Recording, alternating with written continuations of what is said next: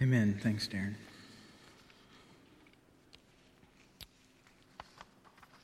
I have just one more story that I want to share with us, and it's the story of Jesus at the tomb of his friend Lazarus. I'm not going to read the whole story from the scripture. It's long and there's a lot of details in it, but I would highly encourage you to take some time, either today or this week, to read John chapter 11. It's a beautiful story, but the story is this, and it speaks of Mary, Martha, and Lazarus. And these people are somewhat unique in the Gospels because they are not part of Jesus' family named, and they are also not part of the 12 disciples that follow him and go into ministry with him. Rather, we know them as Jesus' friends. And really, these are the only people that we have named that we know are Jesus' friends. And so what had happened was Lazarus had gotten sick, and Mary and Martha had sent word to Jesus with his disciples. They're out doing ministry, and they say, "Hey, your friend Lazarus is sick and dying, and would you come?" And Jesus says, "Okay, well, I'm going to wait for a little bit." And the disciples are like, No, we need to go. And he says, "Okay, don't worry. This sickness will not end in death, but it will show the glory of God." And so Jesus waits for a little bit, and Lazarus dies, and then Jesus decides then to go to see Mary and Martha. And on the way, he reaches the place, and he has a couple of interactions with Mary and Martha, which are really great, and I highly encourage you to go and read that. But we pick up a little after these interactions, and we start in verse 32. When Mary reached the place where Jesus was and saw him, she fell at his feet and said, "Lord, if you had been here, my brother would not have died."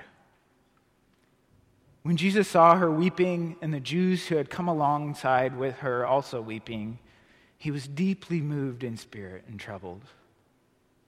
"Where have you laid him?" he asked. "Come and see, Lord," they replied. And Jesus wept. When the Jews saw this, they said, "See how he loved him." But some of them said, "Could not he who opened the eyes of the blind man have kept this man from dying?" Jesus, once more deeply moved, came to the tomb. It was in a cave with a stone laid across the entrance, and he said, "Take away the stone." This is the word of God for the people of God. Thanks be to God.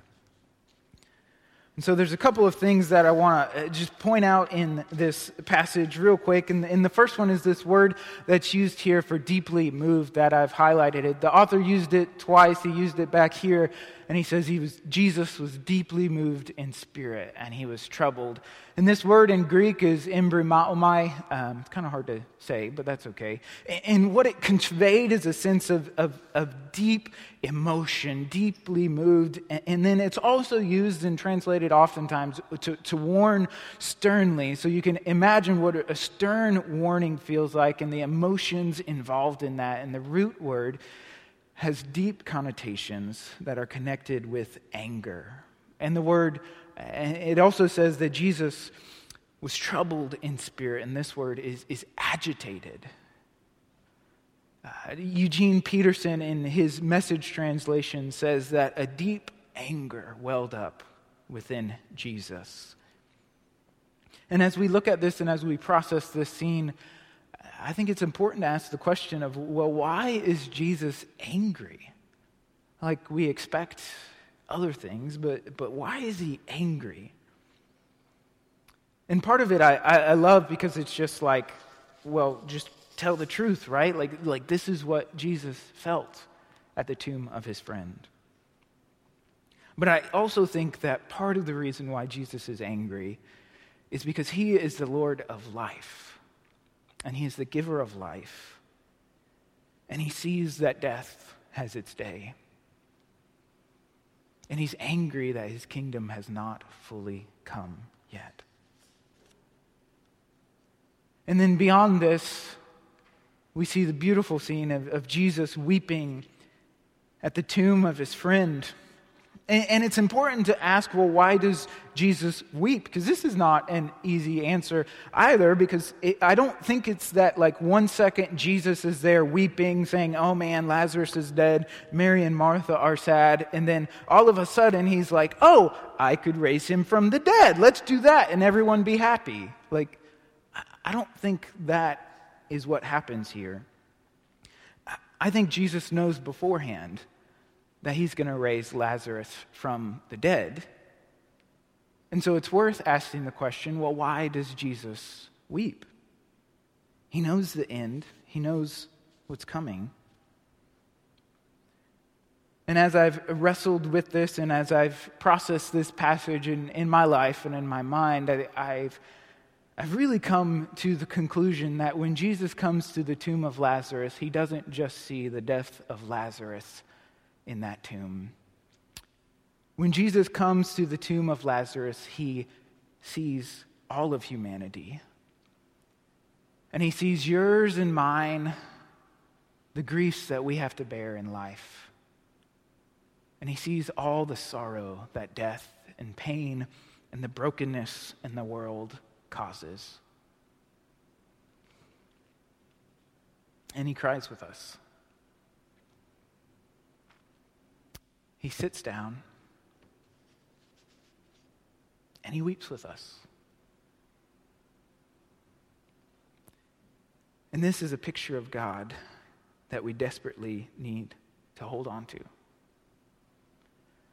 There are some pictures or images that God gives us in our lives to help us process our life. Some of them are personal. One of the ones that God has given me was one of the most traumatic events that I've experienced was being in a car accident with my twin brother, Phil. And right in front of my face, I saw my brother's body crushed by an oncoming car. And so one of the images that God has given me, as I process that event, as I have played it back in my memory and I've prayed through it, the Lord has brought a verse to my mind that's a picture of who he is. And it's a great verse from Isaiah that we read on Good Friday, talking about Jesus. And it says that he was crushed for our iniquity, and by his wounds we are healed.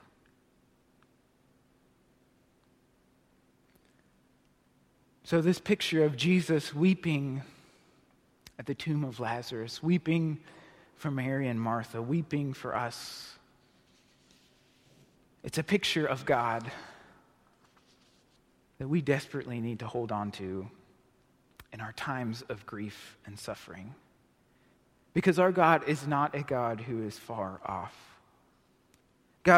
Jesus doesn't just make the world and say, okay, we'll go and do your thing. He doesn't say, well, it's your problem now, your mess. I made it good and you ruined it. No. Our God is a God who in the midst of the messiness, in the midst of the brokenness, grief, and pain, chooses again and again to come down and to be with us. Our God is a God who gets down on the sidewalk when we've scraped our knees, and he cries with us. He sits beside us in our pain, in our suffering. He listens, and he loves us. This is our God weeping at the tomb of his friend. This is our God, Jesus. And he is worth praising, even in the darkest and most painful moments of our lives. It is this God that calls us to communion today. And I invite Pastor Mike forward to lead us into communion. As we come, know that our God comes to be with us in our grief and our sorrow.